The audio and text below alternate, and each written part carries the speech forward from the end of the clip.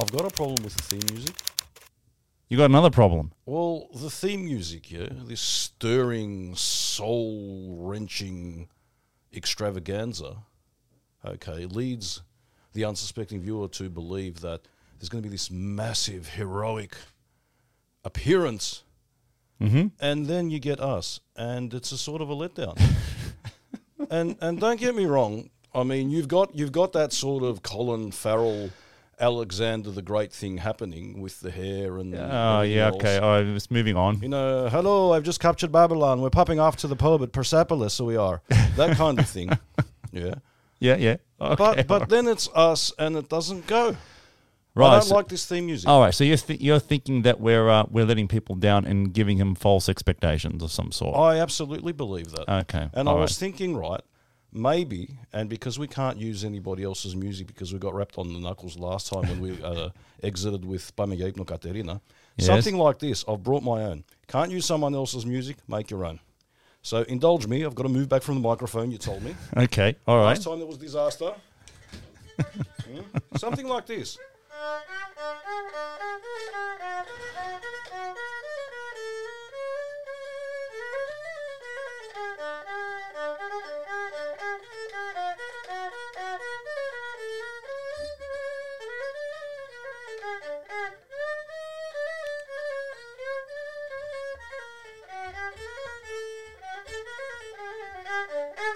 And then, like, you can jump in and say, and I could chime in, Я σου ξυπόλει την οικογένεια.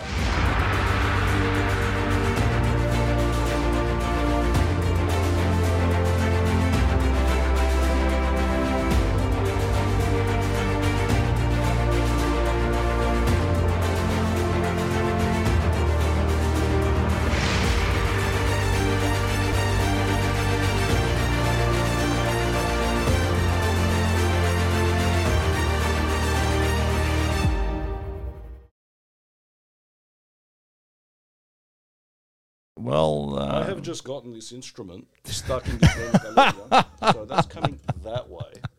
And yeah, this is my pride and joy, Pete. Yeah, so this is back home, everybody. Yeah, This is Chinese litter.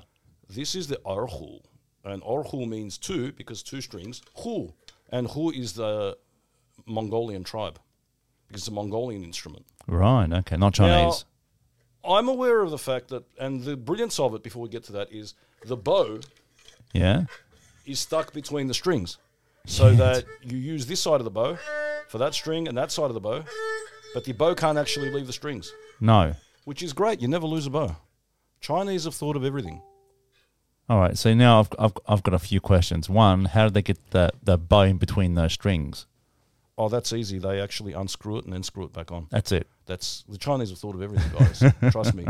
Now, in the Greek community, everyone talks about these Lyres and the Cretans to get together with the Pondians because you've got Lyra, I've got Lyra. Mm-hmm. You guys conveniently forget the fact that the Constantinopolitans have Lyres as well, but let's not go there.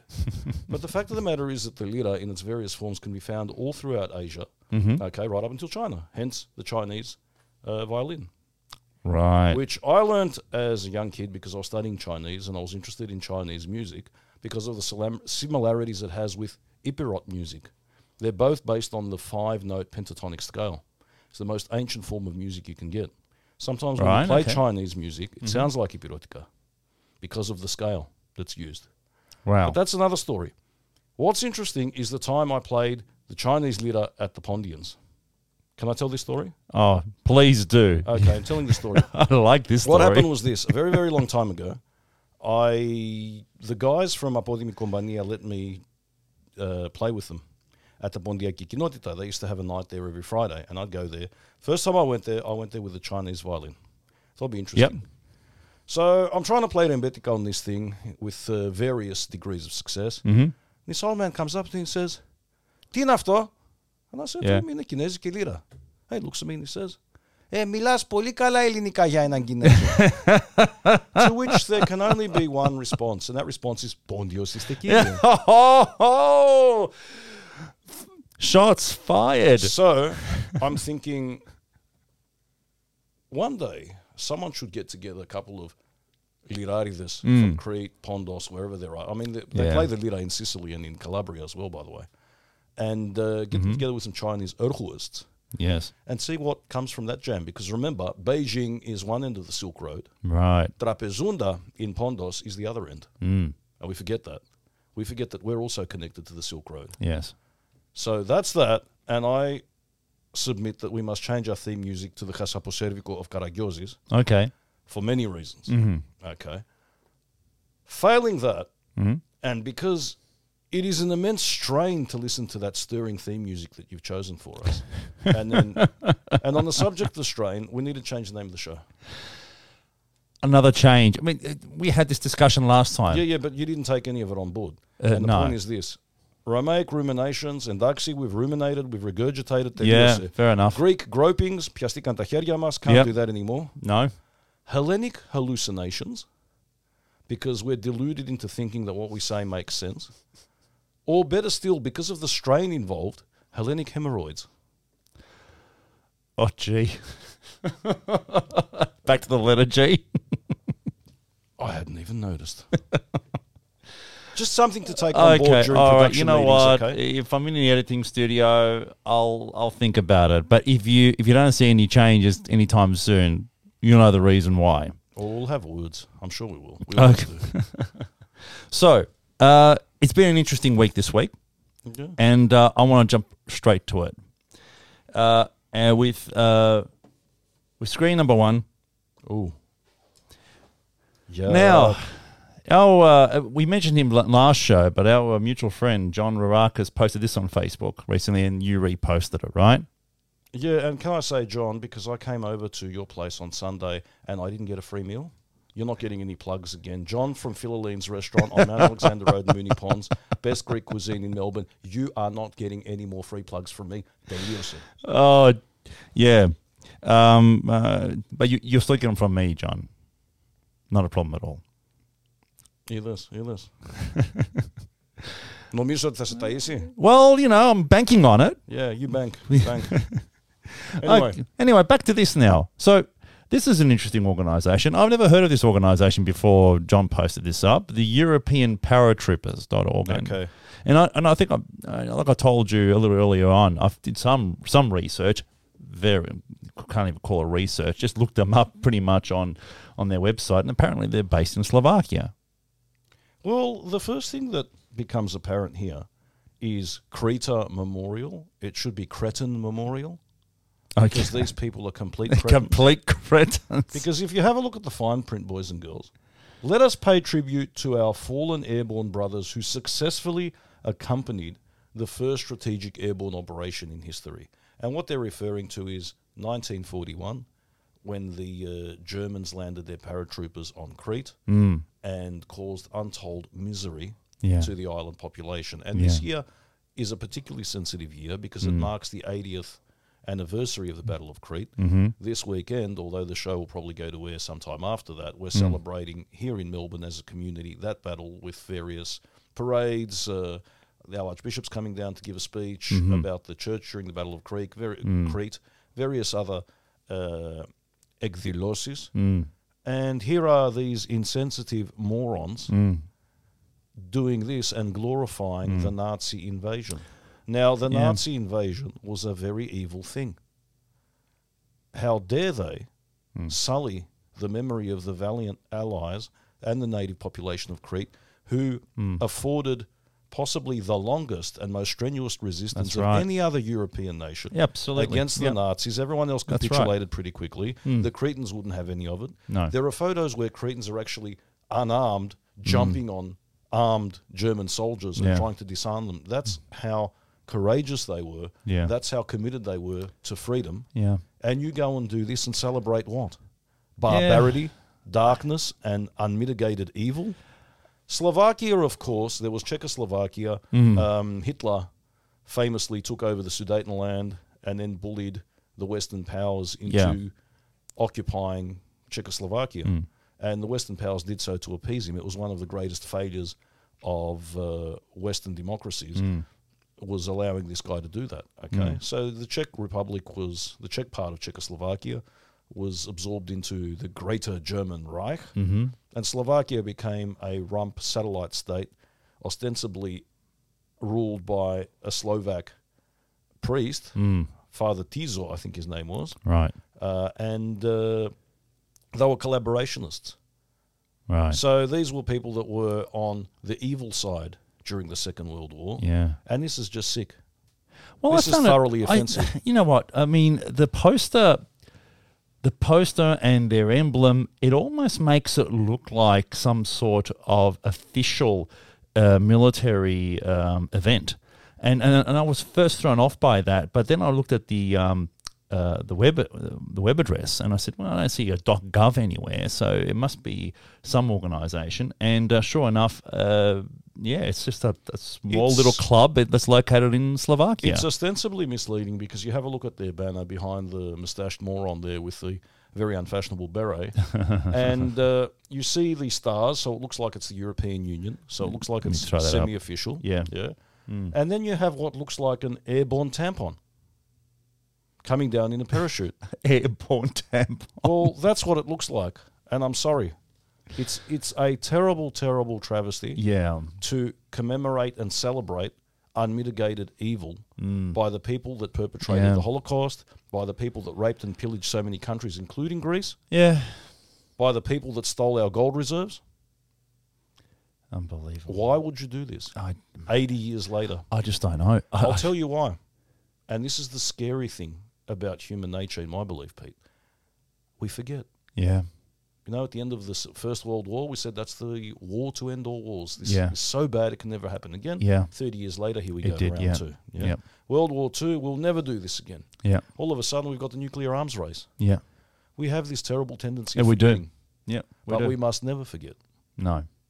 And that's why these memorials, these tasteful memorials, they're there more so to remind us not only of the courageous acts that our ancestors or people, not necessarily our ancestors, but anybody who actually have had to fight off an invasion, the sacrifices that they've made. But how lucky we are that we're not in a position today to be able to actually fight that same fight. If we don't keep on reminding ourselves of that, then stuff like this, you start glorifying stuff like this. Well, can I say, what they're glorifying is the technical achievement.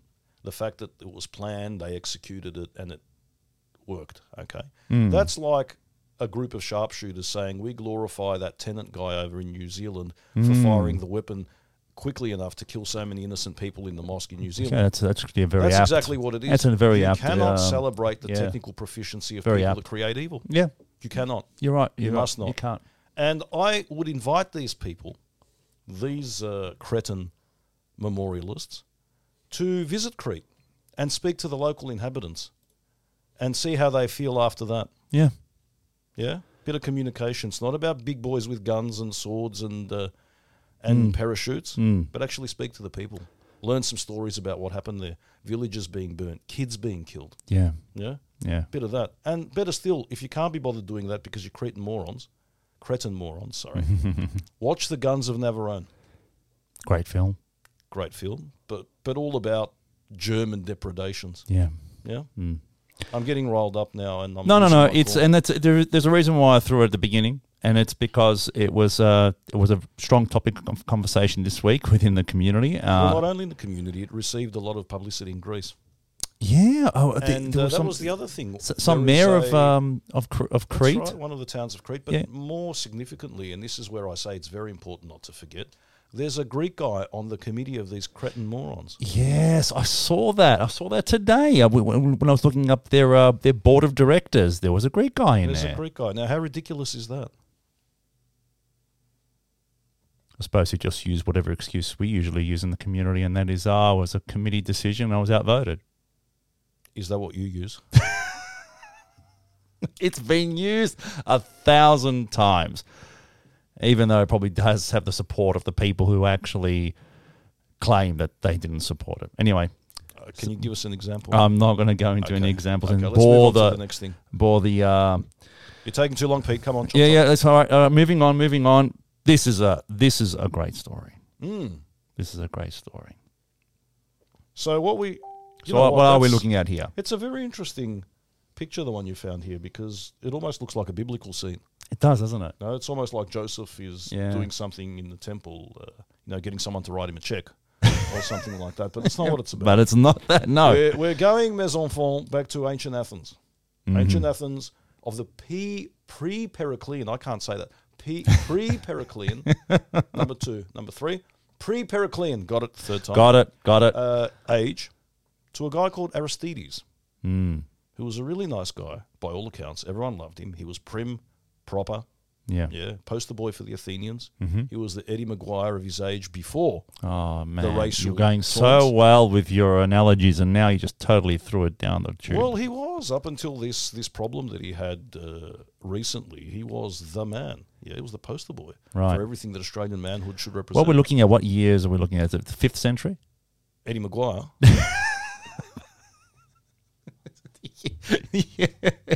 No, Aristidis here. Aristidis, prefiro mais. Yeah. Well, Aristidis, yeah. Persian Wars. So before Pericles, as we said, I'm not saying pre, yet better thought, but before him, around about the time of Themistocles. Right, around that era, yep. So a very just man, very prim, very proper man, a very patriotic man. Mm-hmm. And the ancient Athenians, even before Big Brother boys and girls, invented the idea of voting people off the show. So the way that you dealt with internal dissent in Athens, instead of allowing things to fester and everyone becoming all passive-aggressive, not talking to each other the way you would in a Greek silo. Yeah. Okay. What they do is every so often they'd have a vote. They say, okay, who don't we like? Mm-hmm. It's like a popularity contest in reverse. Yeah. Write their name down on a piece of pot because paper was not invented yet. Mm-hmm. Okay. There was plenty of broken pots around. Write the name on a piece of pot. Whoever gets them the most names gets voted out of Athens for 10 years. That's called ostracism. That's where we get the word ostracize from. Right. Ostrakon is a piece of broken pot. Right. Exostrakismos is this process of ostracism. Okay, I did not know that. So they were going through this process, and a peasant, enter the peasant there why is he wearing a headcloth? I think the artist was confused. But anyway, peasant in the red, and he wouldn't have been wearing red because red would have been a very expensive colour. Right. To have in ancient times, because the way they used to get it was from the murex shellfish in Phoenicia, and you needed tons of these to do anything, which was why red was the colour of royalty. So whoever did this picture, all wrong. Beside the point. Peasant comes up to Aristides and says, can you help me write a name?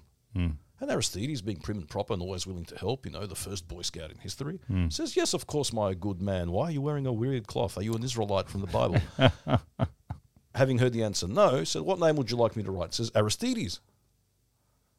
Right. And Aristides gets taken aback and he says to him, why do you want to write that name down on there?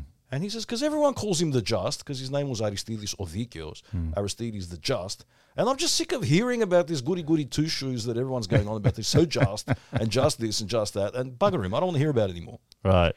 Now, Aristides could have done what I would have done, which is written his own name down. He could have written an enemy's name down that he didn't like. It is said that he didn't like Themistocles at one stage because they were fighting over the same young boy, because they did do these kind of things in ancient Athens. They did. That was just, we accept that that's what they did. But he didn't do that. Instead, he faithfully wrote down the name of himself. On great story, man. I love that story. Yeah, he was exiled for his troubles. Yeah. So exile means 10 years outside of Athens, but you can live anywhere. And he chose to live in one of the Athenian colonies in Thrace. There were a lot of them. So it was Athens away from Athens. It's like getting exiled from Greece and coming to Melbourne. That's the kind of thing we're talking about. Okay. And while he was in these colonies, instead of being bitter about Athens, and we've seen many Athenian turncoats in history, like Alcibiades, who then leaves and goes to the Spartan side and leads all sorts of conflict and problems. He encourages all the colonists to send soldiers to Athens to defend Athens against the Persians. What a great guy. What an utter twerp.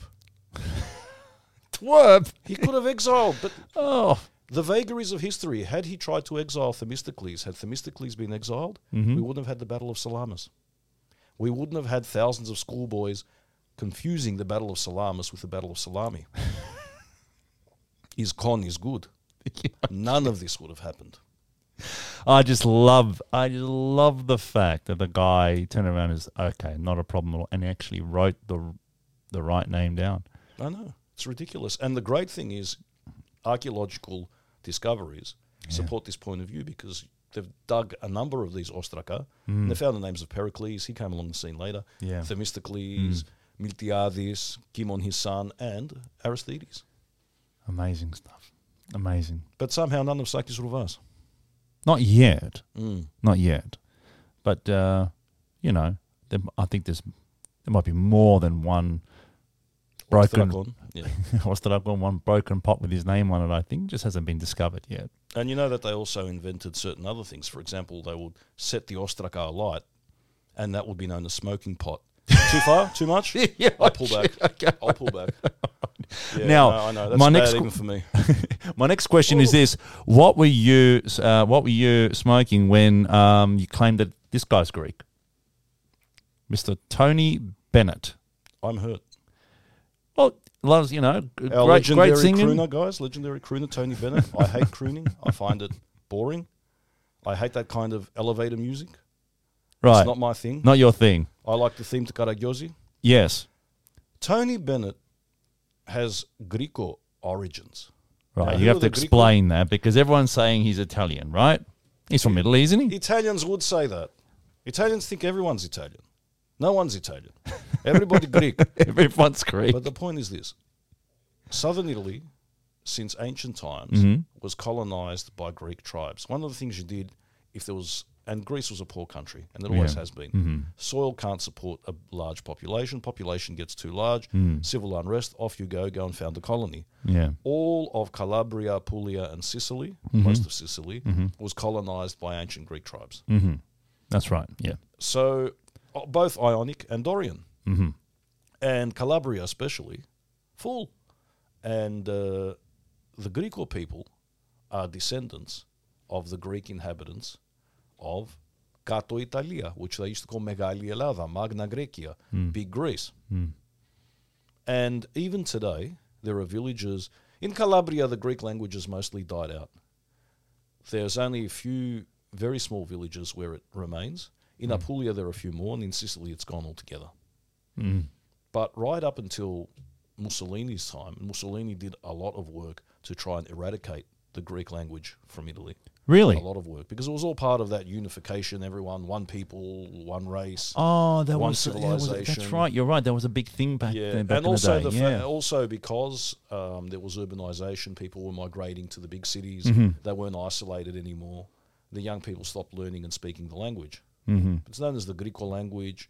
It's a form of Peloponnesian because we know that during Byzantine times and even during the Ottoman times, people from Albania, Epirus, Peloponnese, especially Mani, these areas would go and settle in these places. So the ancient population was constantly being replenished by new arrivals, and they've got their own dialect. It's infused with Italian grammatical forms. It's infused with Italian pronunciation. It's written in the Roman letters, Right. but it is identifiably Greek. And one of the most famous and populous villages where they still speak Greco or Grekanica is a village called Kalimera. It's actually called... It's called Kalimera. Kalimera. Okay. Yeah.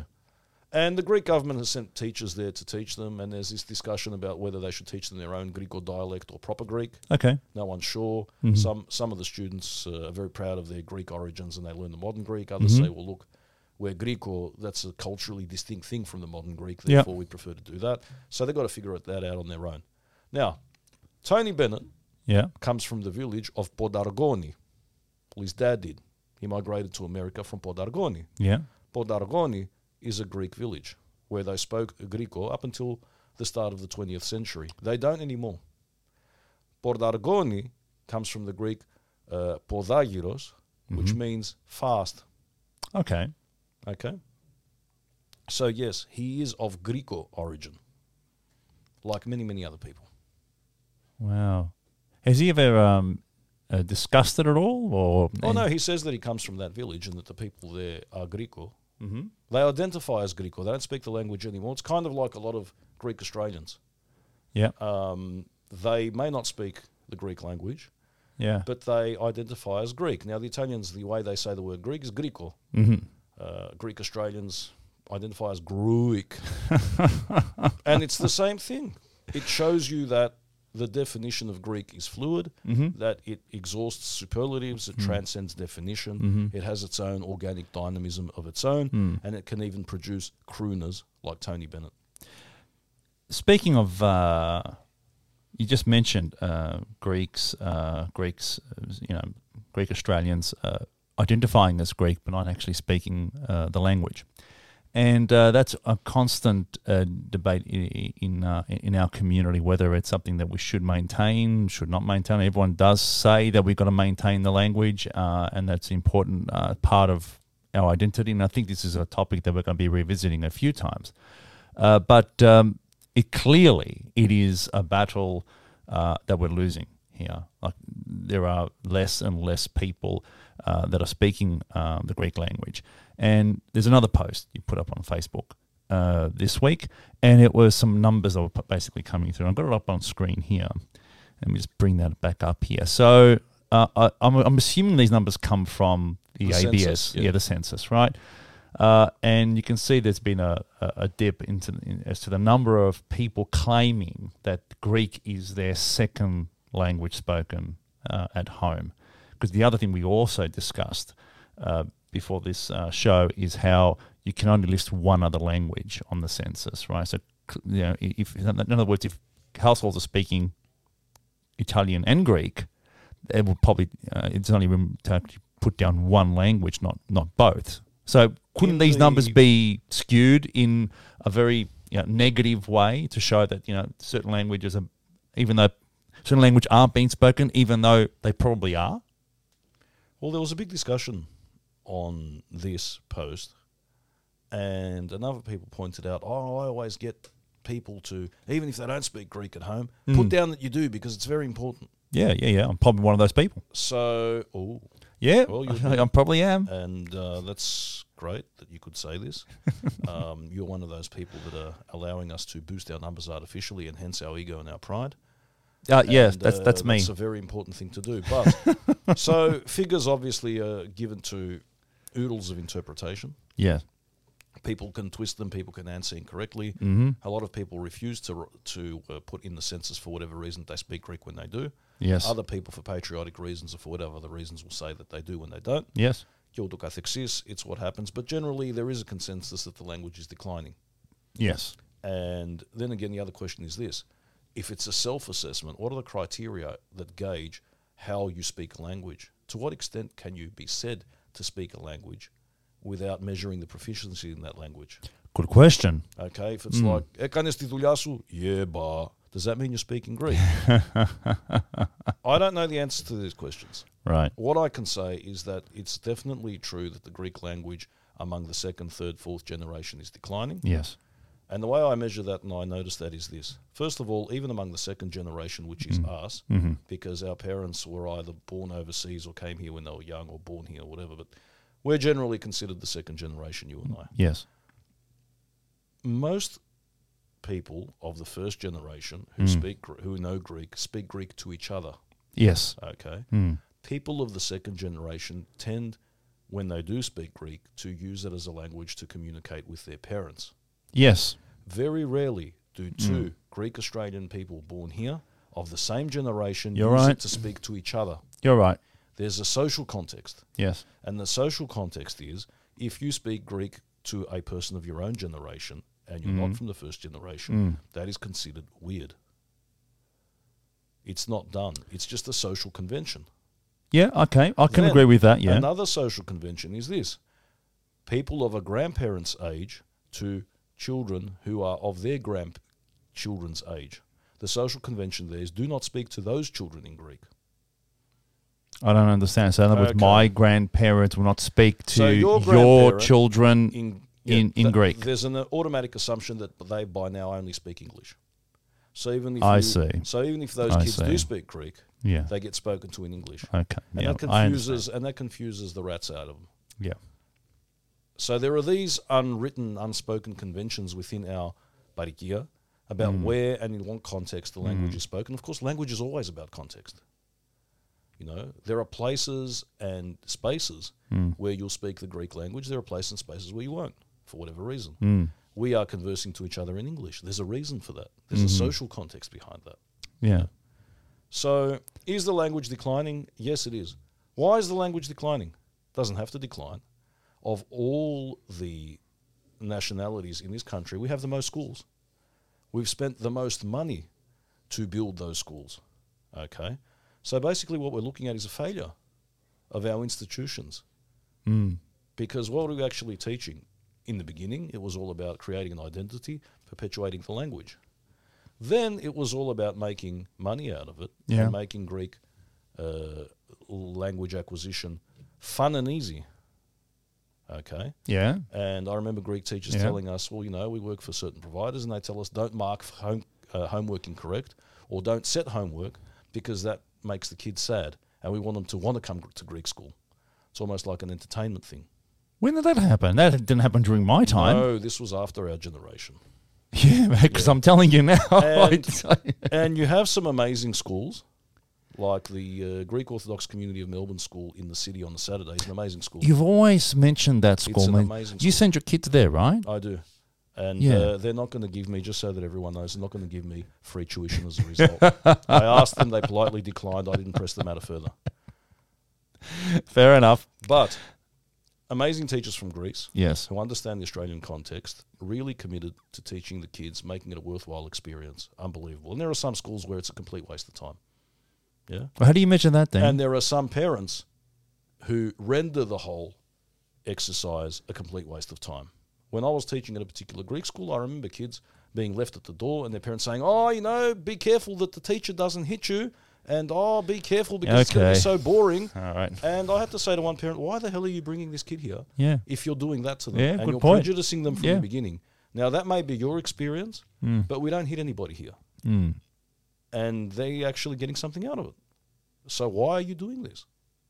And the answer is that they've got their own psychological hang-ups and issues, which I believe stem towards feelings towards parents. All right, so there's so much to break down here. But I'm going to start asking a few questions. One, you've said you made a particular claim with regards to the school that you send the kids, your kids to, being the Greek Orthodox Community of Melbourne and Victoria, and the schools that they run there, and the teachers that are from Greece and understand the Australian context and teach it in a certain way. Clearly, this is a curriculum that was brought by them from Greece? No, they developed it here. It's an organic curriculum based on a Greek curriculum. Who developed it? They did. These people that the Greek Orthodox community brought from Greece? Absolutely. Well, they didn't bring them specifically from Greece. These are people that have migrated during the crisis. They are qualified teachers from Greece. Yes. They've developed or adapted the curriculum from Greece to suit the Australian environment. Right. And it works.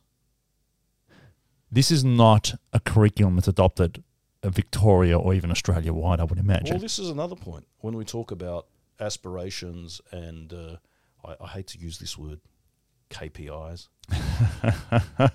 Yeah. Nothing wrong with a good KPI. Oh, there absolutely is something wrong with a KPI. You know what KPIs can do. They can go and KPI themselves. But okay. What do we want out of Greek language education? Every school does its own thing. It does, There is no consensus what we want to do. There is no common syllabus. There is no common aim.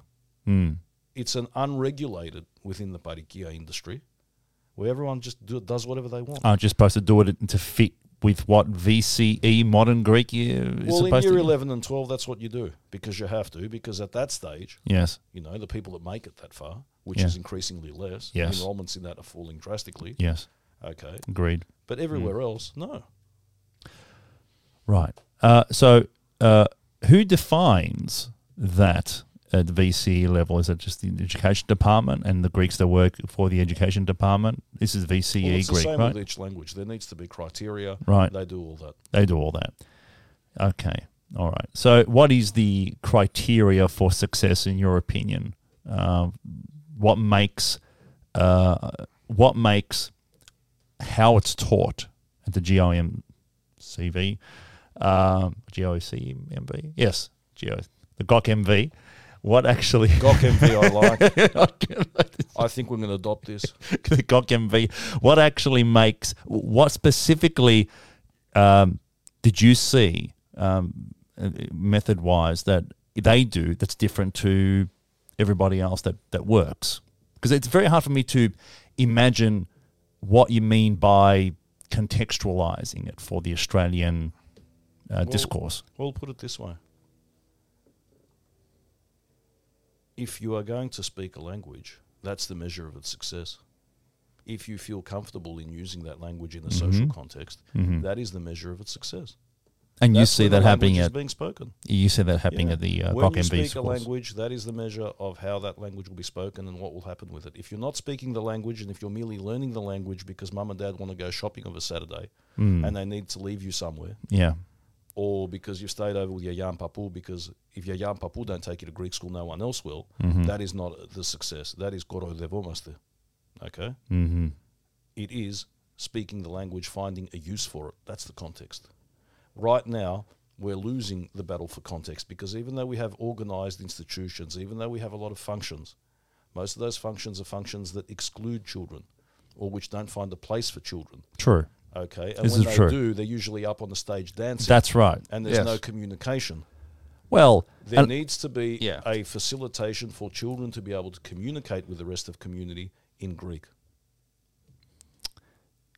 Well, yeah. And remember, that's not an easy thing because we're being brought up in an Anglo-Saxon monocultural country. Yes. Where the monoglot culture pervades everything. Anglo-Saxons do not allow the pervasion of other tongues. They don't learn other tongues easily like other Europeans do. So we're living within that culture, trying to keep our own language alive, and that is very difficult.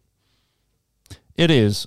Admittedly, I get the distinct impression that you were probably very good at Greek at school. I was completely abysmal at it. And I had major issues in speaking it. Spoke English at home to both both parents. Mum was born here, Dad was born overseas, but he spoke to my mother in English. And I can tell you that it wasn't until I got involved within the Greek community, like getting on to these committees and so forth, where I realized I really had to up my game with regards to Greek. And it didn't actually happen by me going home and reading a whole lot, but just immersing myself within the community and all the Greek that's basically spoken. And you had no choice. If you wanted to convey something, you wanted to push an agenda, a thought, you had to, the better you could communicate in Greek, the better chance you had of being able to get what you wanted across the line. So there's your context right there.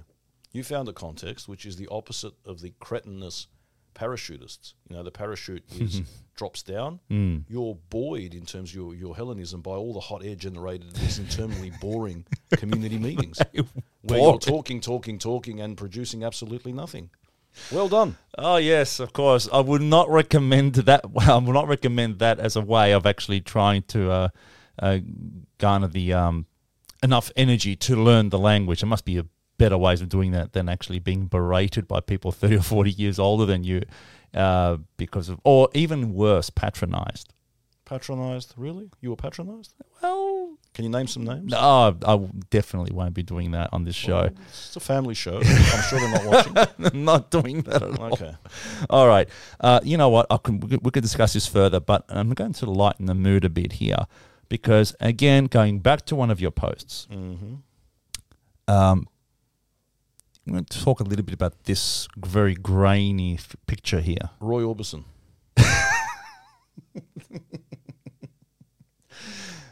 Orbisonopoulos?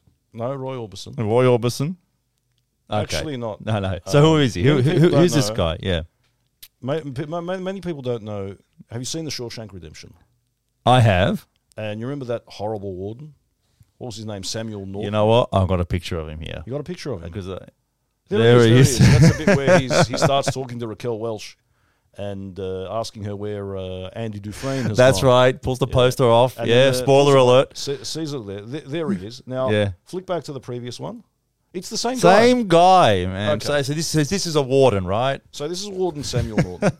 And what many people don't know is that in the film, Warden Norton commits suicide because of the financial bad things that he's done that Andy Dufresne's been doing for him. Yeah. Laundering money and doing all these things.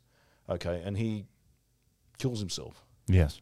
But that's not what really happened. That was just for the movie. What he did was he faked his suicide and he fled to Thessaloniki.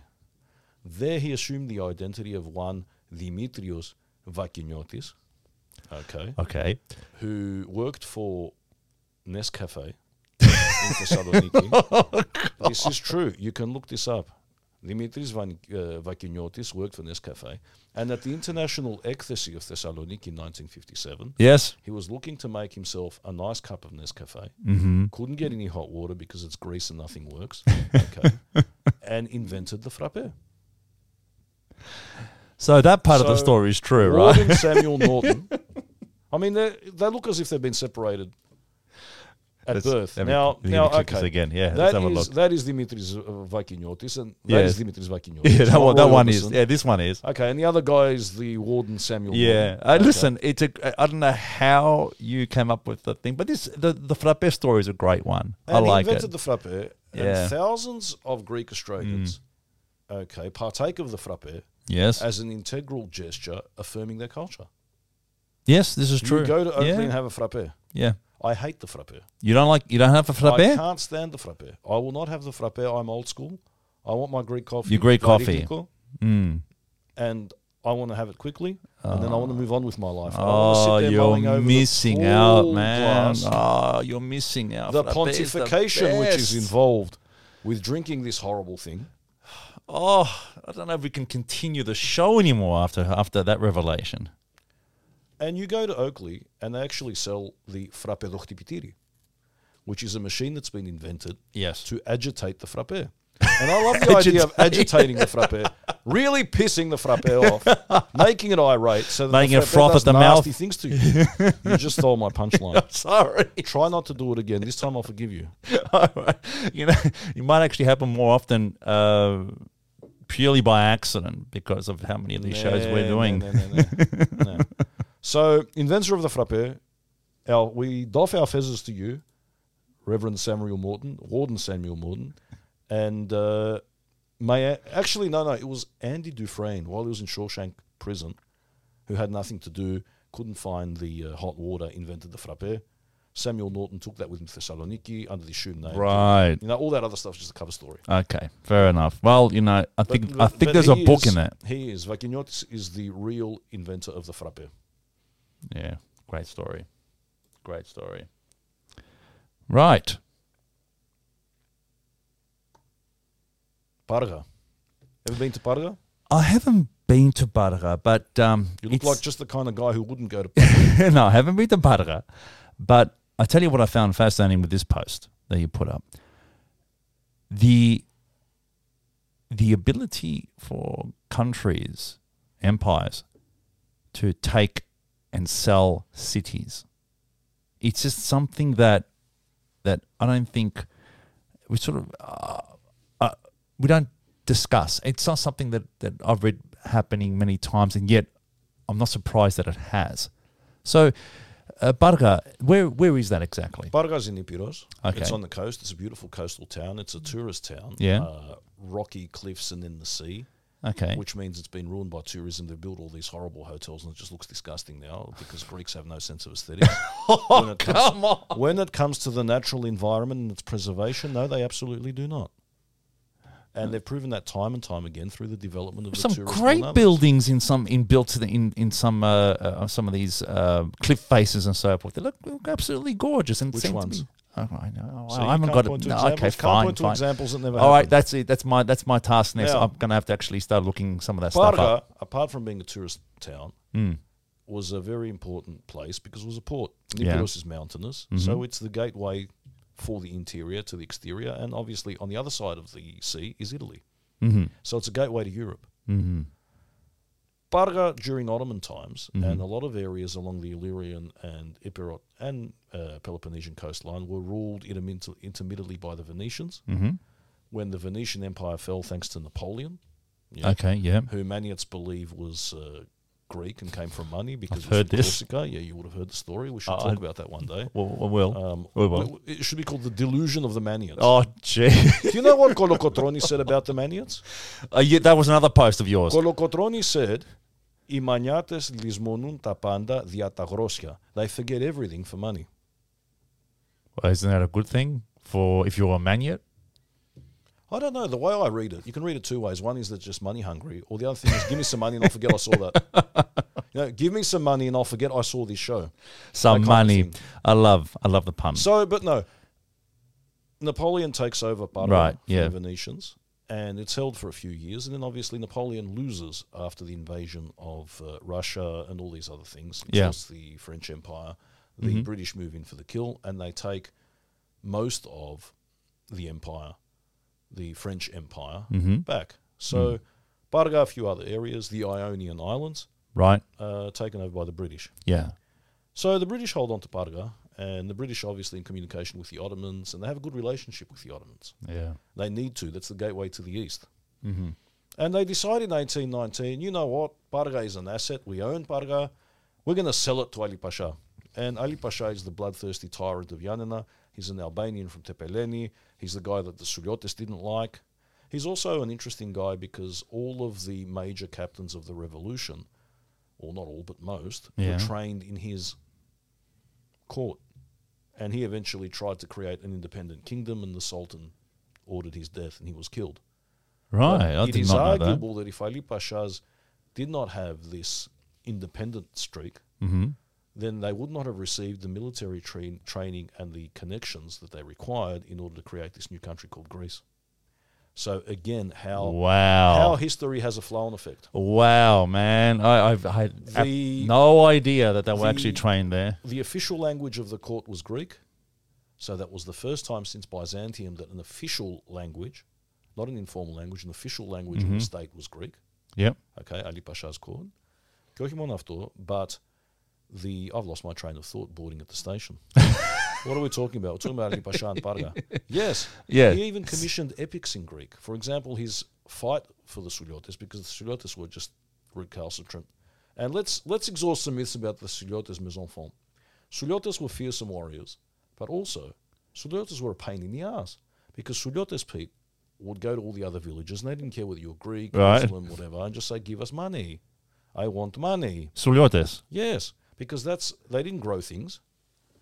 They survived on exporting their military skills and plunder. So they had all these other villagers paying them tribute, and if you didn't pay them tribute, they would do bad things to you.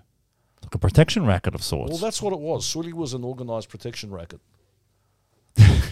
And how long did this go on for? Ages. But then Ali Pasha got sick of them. Okay, right. And there were various wars, and they had to leave, and that's been written into the Greek narrative of the revolution because they were independent, the Suliotes. They didn't want to be under anyone. They just wanted to do their own thing. Yeah.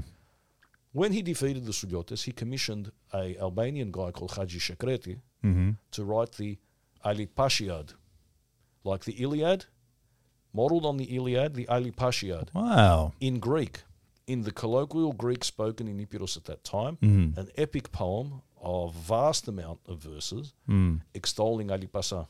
That would be done on purpose for his propagandist reasons, no doubt, right? And for his own reading pleasure, because there's nothing better than curling up in bed with a good book, which is all about how great you are. I'm pretty sure I've written some really interesting books about how great my hairstyle is in my time, and I enjoy them thoroughly and utterly.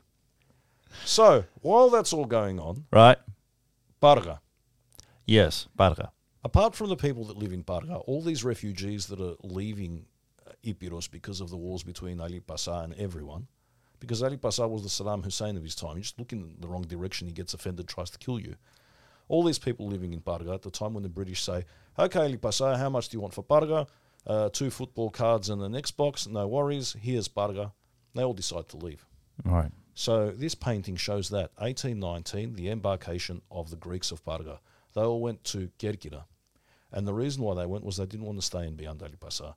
They disinterred the bones of their ancestors to take them with them. Man. It was to that level. Yeah. Eventually, some of them came back after Ali Pasha was killed, but not all of them. A lot of them stayed in the Ionian Islands. They went elsewhere.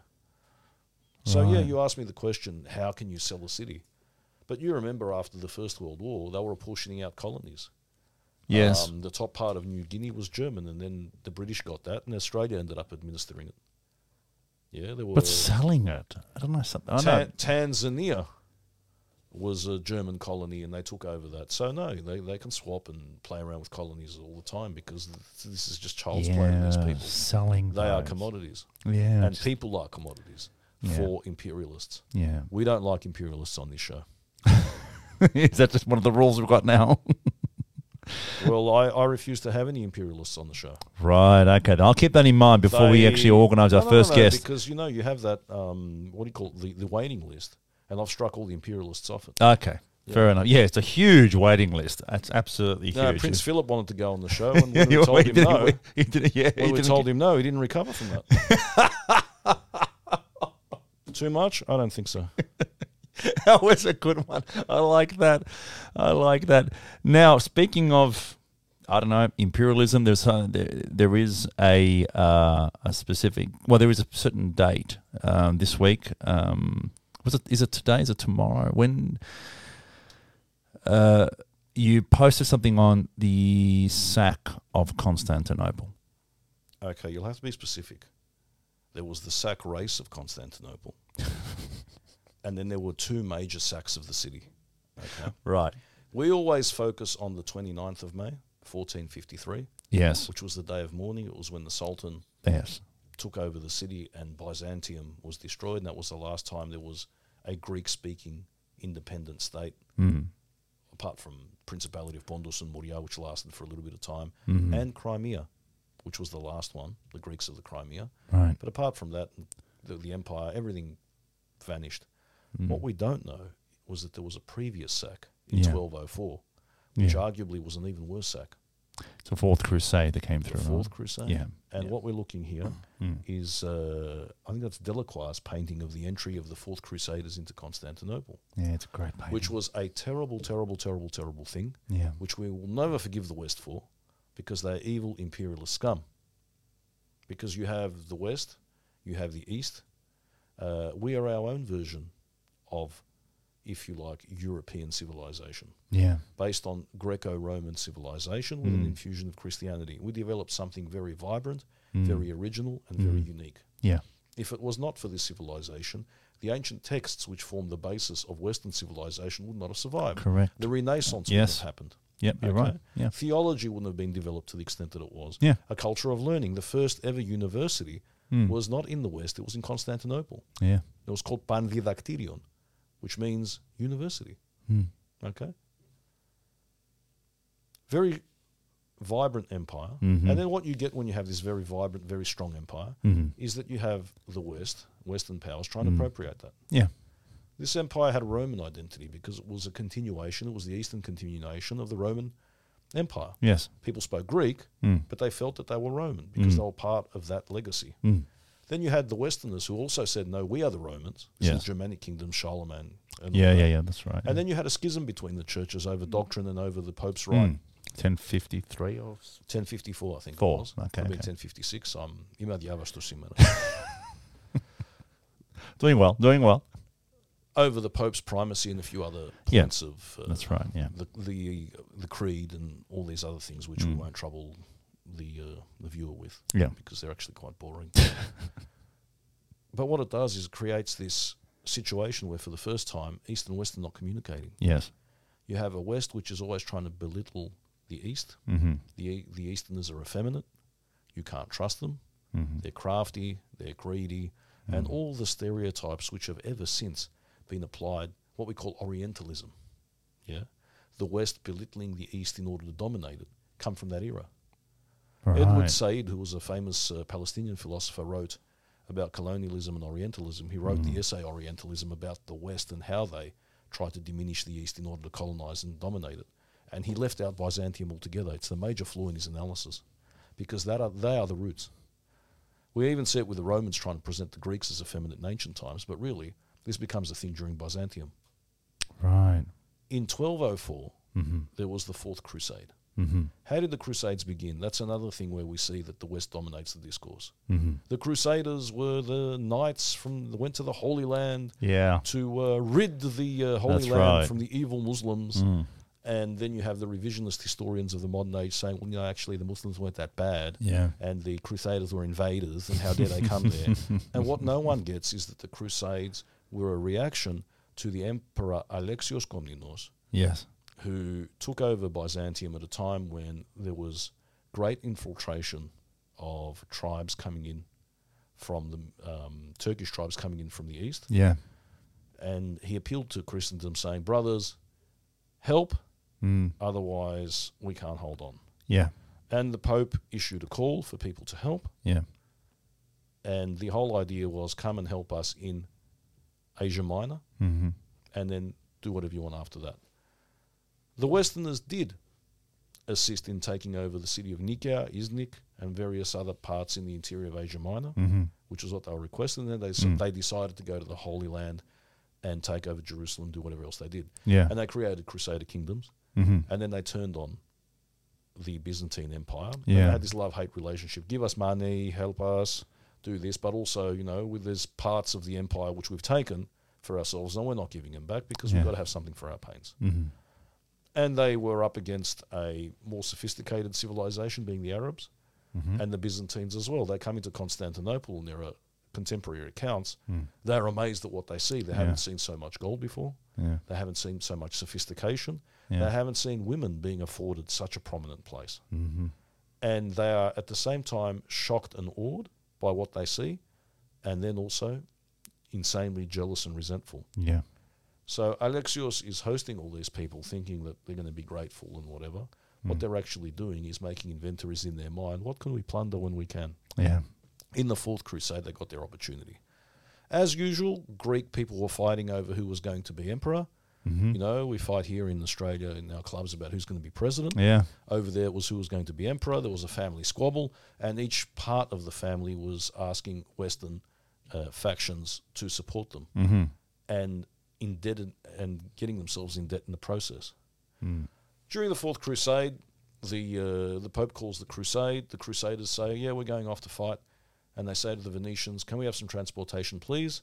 And the wily Venetians say, yeah, we'll give you transportation. Can you pay for it? Money? Sorry, forgot about that. I said, don't worry. We want to attack this Croatian city called Zara. So if you help us take over Zara, not the clothing shop, which provides poorly stitched garments made in sweatshops somewhere, I believe. This is an opinion, it's not a fact. But the poorly stitched bit is a fact, based on my own observation and opinion. That's the legal disclaimer. They attack Zara in Croatia, not on Burke Street or anywhere else. And they use that money, they give that money to the Venetians, they give the city to the Venetians, and that's enough to get them to Constantinople. When they get to Constantinople, the Venetians ask for more money, and they say, you know what, we'll do it this way. Let's take over this city, and then we'll divide it between us. Yeah. And that's what they did. They exploited the population that was supporting a grandfather and a grandson, two factions. They took over the city, most of them already in the city at the time, and they sacked the city. Yeah. Nikitas Choniatis was a chronicler of the time, and he says, I don't know where to begin, where to end, the things that they did, the outrages against the women, stripping lead off roofs, stripping statues of their gold.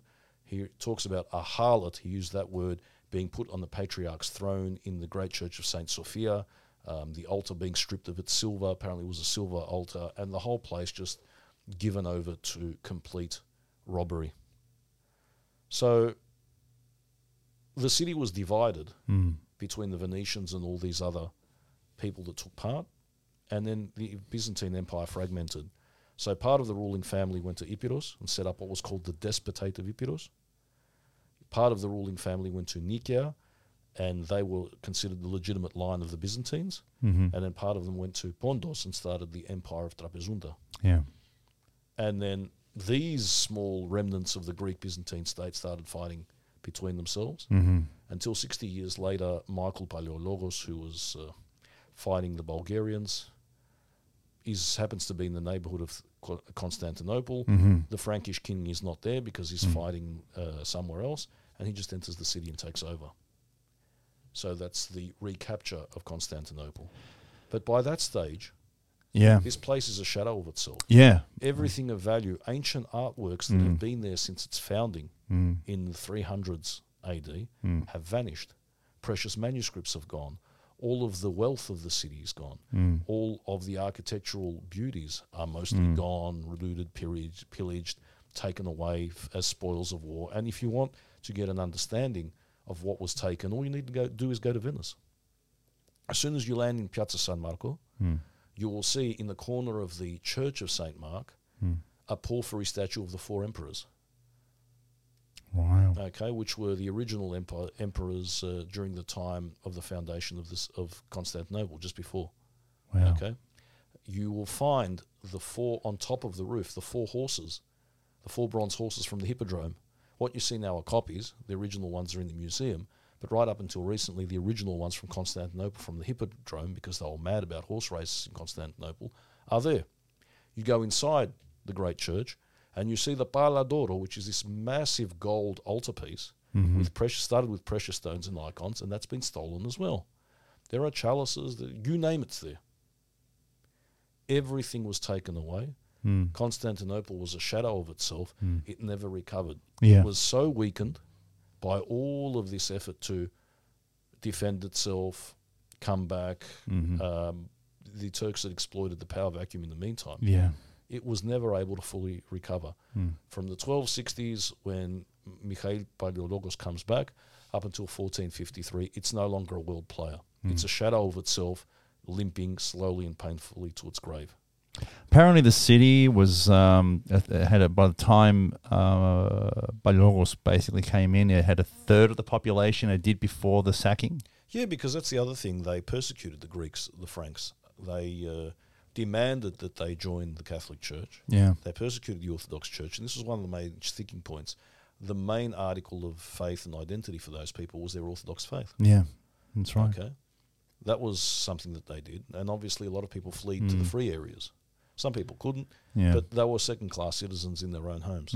It was the first example of Western colonialization. Wow. Talking about imperialists. So, yeah, imperialists not allowed on this show because of 1204. Understood. So, and as you said, that, and from what I've read as well, that contributed significantly to its fall in 1453. It was the major cause. The place was exhausted. Yeah. They couldn't come back. Yeah. So, you also posted something about this guy here. What does this guy look like to you? Revolutionary.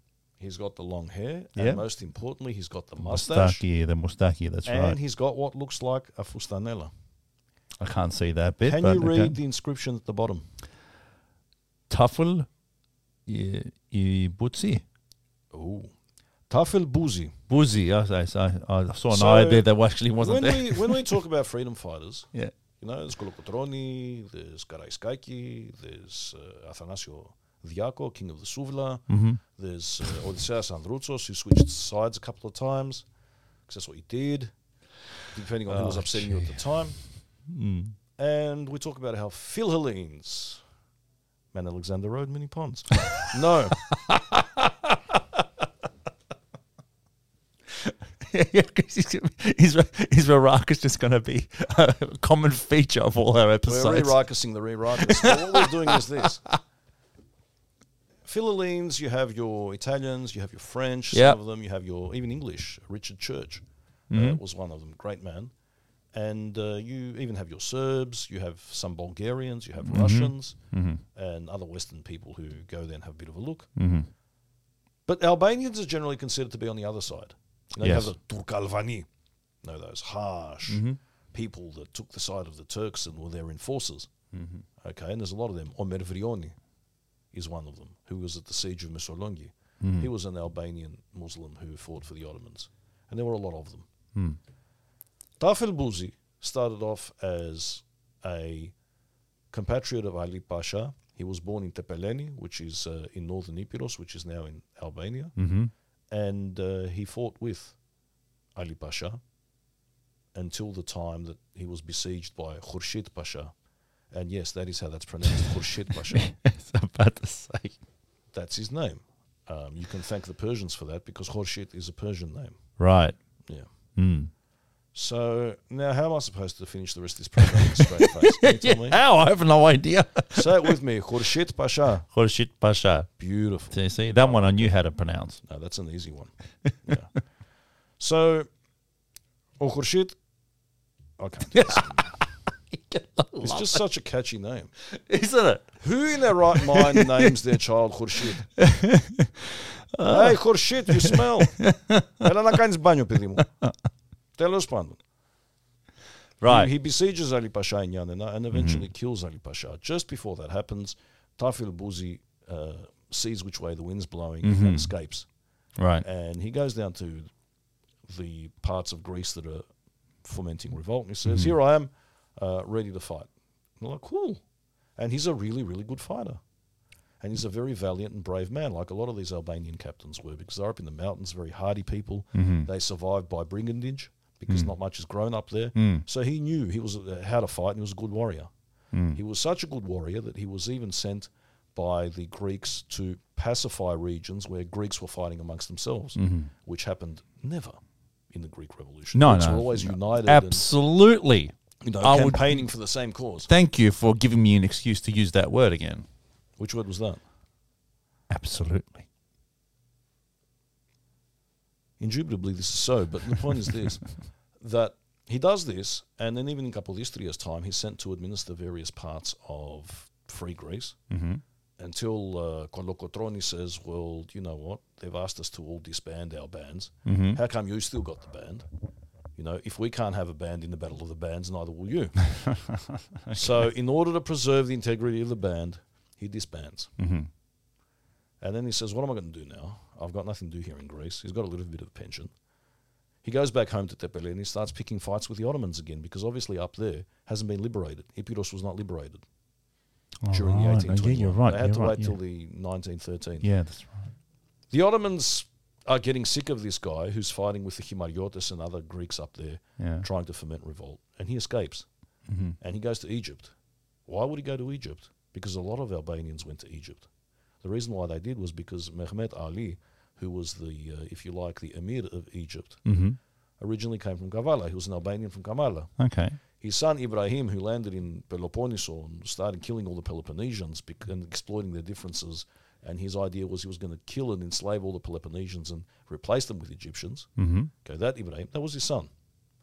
So Mehmet Ali takes over Egypt as an officer, who then carved out a semi-independent kingdom for himself. Okay. And the last member of that line was King Farouk in the 1950s. Right. I had no idea. So it was of Albanian origin. Anyway, he goes down there, Pjandik Ali, and he does what everyone else does. So, you know, there's lots of gold here, come. So all the Albanians start going there in search of jobs. That's why, if you have a look at the art from the period, there's all these paintings being done of people wearing the fustanella in front of the pyramids, in the desert, because all these Albanians were a massive presence in Egypt in the 1800s. Wow. And the Albanians wore the fustanella, and we wore the fustanella. So it's really great. Like sometimes I want to confuse people. I'll have a picture of some Albanians crossing the desert in the fustanella, and I'll say this is, Yannis Kapetanakis crossing the Simpson Desert. Okay. You know, with Charles Sturt or something. And people believe it because he's wearing a fustanella. How can you argue with that? It's actually Egypt. But so they're doing this. So he goes there in search of job and conditions, but the Ottomans still have a price on his head. And they didn't have Interpol, but they had Turkopol. And the Turkopol is actually a word. Look it up. We'll talk about it next time. Okay. And he gets arrested and he gets killed by Ibrahim. He's killed on behalf of these Ottomans who were after him. Right. But he was a great Greek freedom fighter. And there's a statue of him in his hometown of Tepeleni. That's that there. When you go to Tepeleni, as soon as you walk in, there's this massive bronze statue of Ali Pasha wearing a fustanella with his legs crossed, lying on a couch. Ah, yes. It's a really cool... Yeah, I haven't got that here. It's a really cool statue. But if I die, Pete, and I leave enough money in my will, I want you to do this. I want you to commission a statue of me in polystyrene. Polystyrene. So it could be carried around. So it could be carried around everywhere. Of just me reclining on a couch. A man of leisure. That's how I like to be remembered. Oh, gee. But that's what you get as soon as you walk into Tepeleni. And then off to one side is the statue of Tafel Buzi, who we forget about, we don't honour, and perhaps we should. So they've got a statue of Tafel Buzi in Northern Epirus. No, because, Northern Epirus is in Albania, yeah? Yeah. So I find that amazing that they will actually still have a statue. No, because of him he's a national hero for the Albanians because he fought against the Ottomans. Oh, okay then. And the way they see it is he's a precursor of their own independence. Right. Okay. Oh well, I suppose that makes sense. So you know how last week we did a thing on this day, and so I tend to. I can't remember last week. Yeah, that's just a blur. Yeah, probably a good thing. But one of the things that came up today, and I found a fair few things, but the one thing that came up today is the 15th of April. We're shooting this on the 15th of April. Okay. Is the sinking of the Titanic. Can you just edit that out when we're doing this show? Because I actually told my people that I was somewhere else on the 15th of April, and now I'm going to get into trouble because they'll watch this. Oh, well, okay. So it's actually Thank really... you for stuffing that up. No, not a problem at all. It's actually the 15th of April. Oh, that makes it all just so much better, doesn't it? That's a Pontian joke. Okay, so 15th of April. I think we spoke about Pontian jokes. We did. Pontian jokes is a contradiction in terms. Pontians have no sense of humour. We have a great sense of humour. Great sense of humour. Generally, Greeks don't have a sense of humour. You're so wrong. I'm not wrong, ever. No, you're they wrong. lack, we they have lack a great irony, sense of humour. They humour. lack irony, and Pontians in particular have no sense of humour. No, That's why they don't get any of the Pontian jokes. You tell a Pontian joke, okay, and they don't laugh. For example, I'll go up to a Kurd, and Kurds are culturally distinct people, and they dance similar dances to the Pontians, so it's the next best thing. Okay, and you say to a Kurd, for example, Yasu Kurde, Yasu, πώς πέθανε ο τελευταίος Κούρδος. Και θα σου πει, δεν ξέρω, πώς πέθανε ο τελευταίος Κούρδος. Του say, ξεκουρδίστηκε. And the Kurd will laugh. Now you tell a Pontian joke to a Pontian, and they won't laugh. And I'll give you an example. Okay, give me one, then I'm going to answer this. I have to answer this. So, go on. There's a Pontian. Yeah. Okay. And he's walking into a urinal. All right. Okay. And he's doing his business. Yeah. And another guy walks in. Yeah. And the Pontian looks up at him. What are you doing? And the guy says, the name's Bond, James Bond. Yeah. And the Pontian looks up and goes, my name is Pond, Rosso Pond. See? Nothing. And then there's the other one about the Pontian from the Ukraine. Yeah. Okay, and the one about the Pontian from Ukraine goes like this. Yeah. Same sort of scenario. I don't know why all these Pontians always need to go to the toilet in my world. It's in the urinal. There's a guy already there doing his business. Yeah. The Pontian just turns to give, cursory glance, acknowledges his existence. Mm-hmm. Guy goes, name's Bill, Buffalo Bill. Then the Pontian goes to do his business, and the Buffalo Bill looks down and notices something strange. Which is that the appendage of the Pontian seems to be Siamese. There are two heads to it. Okay. And he looks at the Pontian in horror, and the Pontian says, my name is Bill, Chernobyl. Oh, come on, now, that's not a good joke. Now, you say this to a Kurd, he'll laugh his head off, especially if you tell him this in Greek. Yeah. You say this to a Pontian, tipota, no sense of humor. No. The only person that has ever laughed at that joke, Yeah. who's Pontian, is Lefteris Pandazis. Okay. A very long time ago, when I was in Greece, and he laughed at this joke, and I think that was just to make me feel good because I was young at the time. Moving right along. Okay, listen, but I have to answer it though. No, you don't. You can't. There is no comeback. There is a great comeback. I think that part of the reason why some people don't laugh at these jokes is possibly because they're offensive and stereotypical. Yeah. See, that's what you would say. You failed to see the light side. Come on. You know what? Next thing you tell me, you're triggered by racist jokes. I don't mind them at all, but I know many Pontians who really don't care about it. I don't know any Pontians. No, probably not. No. So we've actually gone on a huge tangent, but let me just fire this back up again. Okay, so Titanic sank. Apparently 4 Greeks on the Titanic, I found out. So we always got to link something back to Greece. Yes.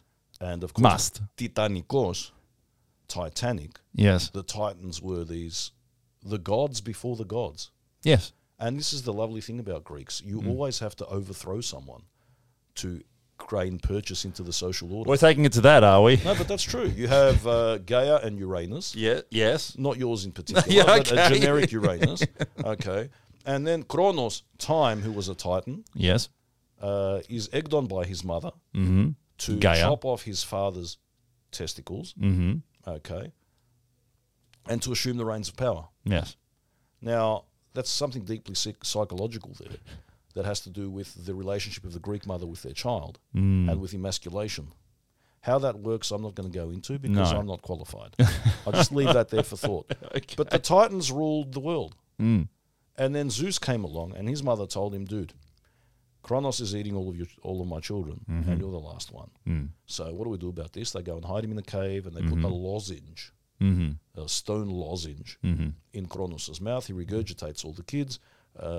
Zeus comes out, either kills or imprisons his father, depending on whether you're watching the Disney version of the cartoon, and assumes control of the gods. Right. But even Zeus is uneasy because there's a prophecy that should he ever have a son through Thetis, he will become stronger than the father, which is why he marries Thetis off to a mortal, and Achilles is the result. But he's constantly worried about a prophecy where his son will be greater than him. And who knows if the ancients had existed and were able to create further myths, what would have happened. But there's always that fear of, But the Titans were the gods before the gods. In Game of Thrones, you have the old gods and the new. No, I don't. They're the old gods. Right. Okay. You could have just said yes to make me feel I'm just being honest here. Honesty is irrelevant. Flow is everything. And you disrupted the flow. Absolutely. This is more of an eddy than a flow. We're just ebbing along, are we? Absolutely. Now, so Titanic, something which is vast, something which is big, something which is primordial, which is almost supernatural, like this massive ship here. Yeah. The Titanic, bearing 4 Greeks. Do you know what their names were? Not off the top of my head, no. I thought I'd written them down somewhere. No, one of them. I know they're all from Messenia. They're all Kalamatiani. They're all from some Horio called Aristidis. Well, the thing about Kalamatiani, especially here in Melbourne, is they like to commemorate everything. Yes. They like to commemorate the Battle of Kalamata. Yes. They like to commemorate Papaflesa. Yes. Kalamata and Olives. That battle. What was that battle in World War II where some, maybe one Australian and his dog possibly fought with the British there, and they evacuated a town. So the Messenians make much of that. No, don't know it. They commemorate everything. Yeah. They'll pillage me. They'll pillory me for this because I should know this, and I don't know this because I can't remember because I'm not from Kalamata. However, my brother-in-law is from Kalamata. Oh, he is, and he is the most righteous and harmonious human being I've ever met. Well, that's that in the end, that's what counts. Absolutely. So, they were Kalamatiani, you say? There were 3 of them drowned. One of them actually made it to a boat, apparently, but the boat was lost, so they assumed that they all starved to death. Never found. A tragic story. One of those enduring historical events that even today haunt us, even though it happened but my concern, so long ago. Yeah, I know. And it might be a big downer to end the show on, but my question is, why weren't they actually shown on the film? The Greeks? Yeah. Like, I'm thinking about, James Cameron had 3 hours of, all glorifying the Titanic. I did not remember seeing one scene with these Greeks on the film. There were some other ethnics in steerage class, weren't there, that they showed them there, that there was some, I think they were Poles or something like that going to the New World. Yeah, am I confusing that with another film because I fell asleep during the movie? Oh, you fell asleep during the film. I found this movie so boring and so irrelevant. I struggled to stay awake, and I finally succumbed. We fell asleep too. Yeah. It was a mistake we made. We thought we'd go watching Gold Speaking in plural, I'll just hasten to say that I did not fall asleep with this man during the movie. I fell asleep separately on a separate occasion. It was not the 15th of April. I was not with him at the time. With me. So I remember I made the mistake of booking a gold class seat, and we had reclined the chairs, and we fell asleep while watching it. So I don't remember much of the film, to be honest. I don't believe in gold class because I believe in the classless society. It's part of my Bolshevik roots. And I went there because I was told to, and I fell asleep. And I woke up during the bit where he's saying, "I'm the king of the world." Oh, you woke up during that bit. And you didn't miss the money shot. I said to myself, well, this is wrong because I am a Republican. And we can't have these. You can't have the king of the world, huh? Yeah, that's A. B, and most importantly, that final was towards the end. They're in the water. Yeah. And what's that woman's name? Kate Winslet. Kate Winslet. Yeah. No, Leonardo, sell me this pen, Caprio. Yeah. Gets off, gentleman, allows her to get on the crate. Mm-hmm. And Leonardo freezes to death because it's icy water. Mm-hmm. And that horrible, selfish, self-centered person has not got the decency to say, you know what, Leo, sell me this pen, Wolf of Wall Street Caprio. How about we take it in turns? 15 minutes me in the water, then 15 minutes you in the water. And that way, maybe we'll both survive. Or maybe if it was one of those brothers. Or, because I love you so much and you steam up somebody else's car windows. And I would have preferred in that scene, see, if I was directing this movie, I would have gotten her to write on the window, "Wash me." And then you can infer from that whatever you want. Is it the car that's dirty? Is it their consciousness that are dirty? The world is your symbolic oyster. Yes. You can turn it from a Hollywood blockbuster into a film noir. And the best way to do that is by just turning the bloody thing off. They should get you. They should get you to start writing spoofs for films. I think you'll be masterful at it. See, this is something which hurts me very deeply. You don't take what I say seriously. Oh yeah, of course not. Not only do you do that, but you allow this unserious approach to what I have to say to be filmed and then exposed to the rest of the populace. And if this is the way you're going to conduct yourself during my show, I would rather interview myself, if that's okay. Well, we can always arrange for that. Yeah. Yeah, absolutely.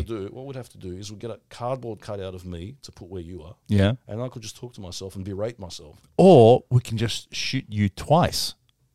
One when you're on that side and one when you're this side, and we just splice them together as if you're interviewing yourself. Now that is an idea.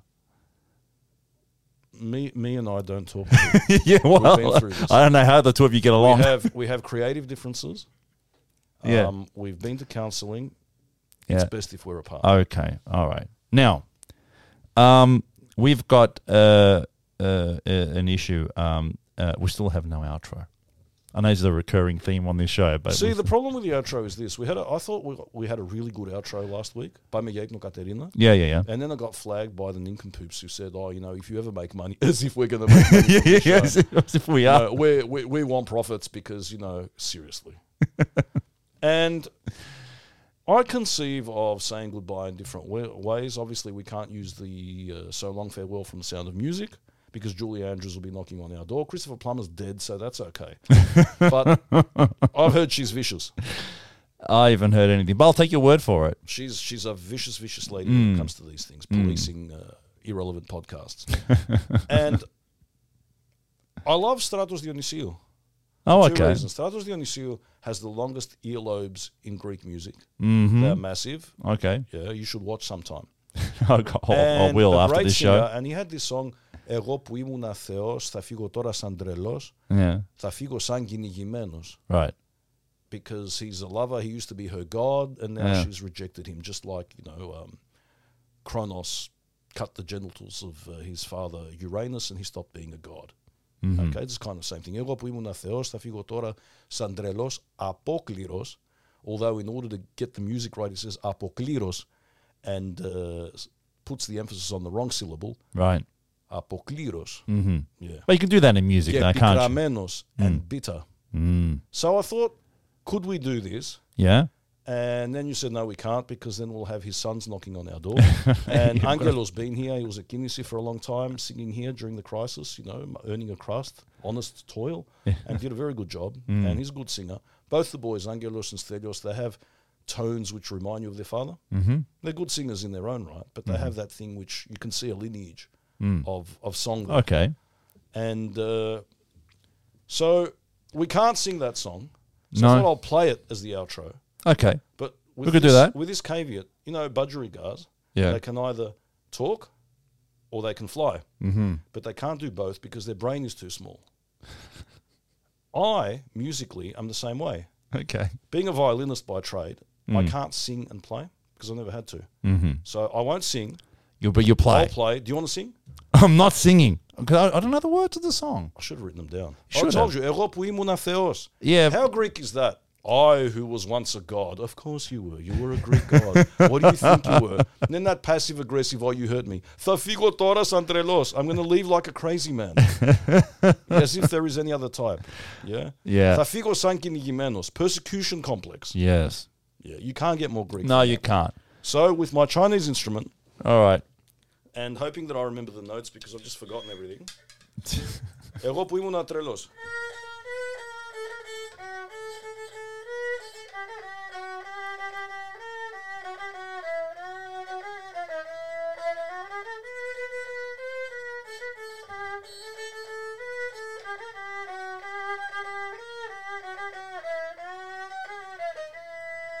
And then does that bit where he lowers his voice and goes, Erhu xenos, Erhu xenos. That's a great outro. I don't think we'll repeat this experience. No, probably not. Well, until next time. How's about that? Xeretias. See you later.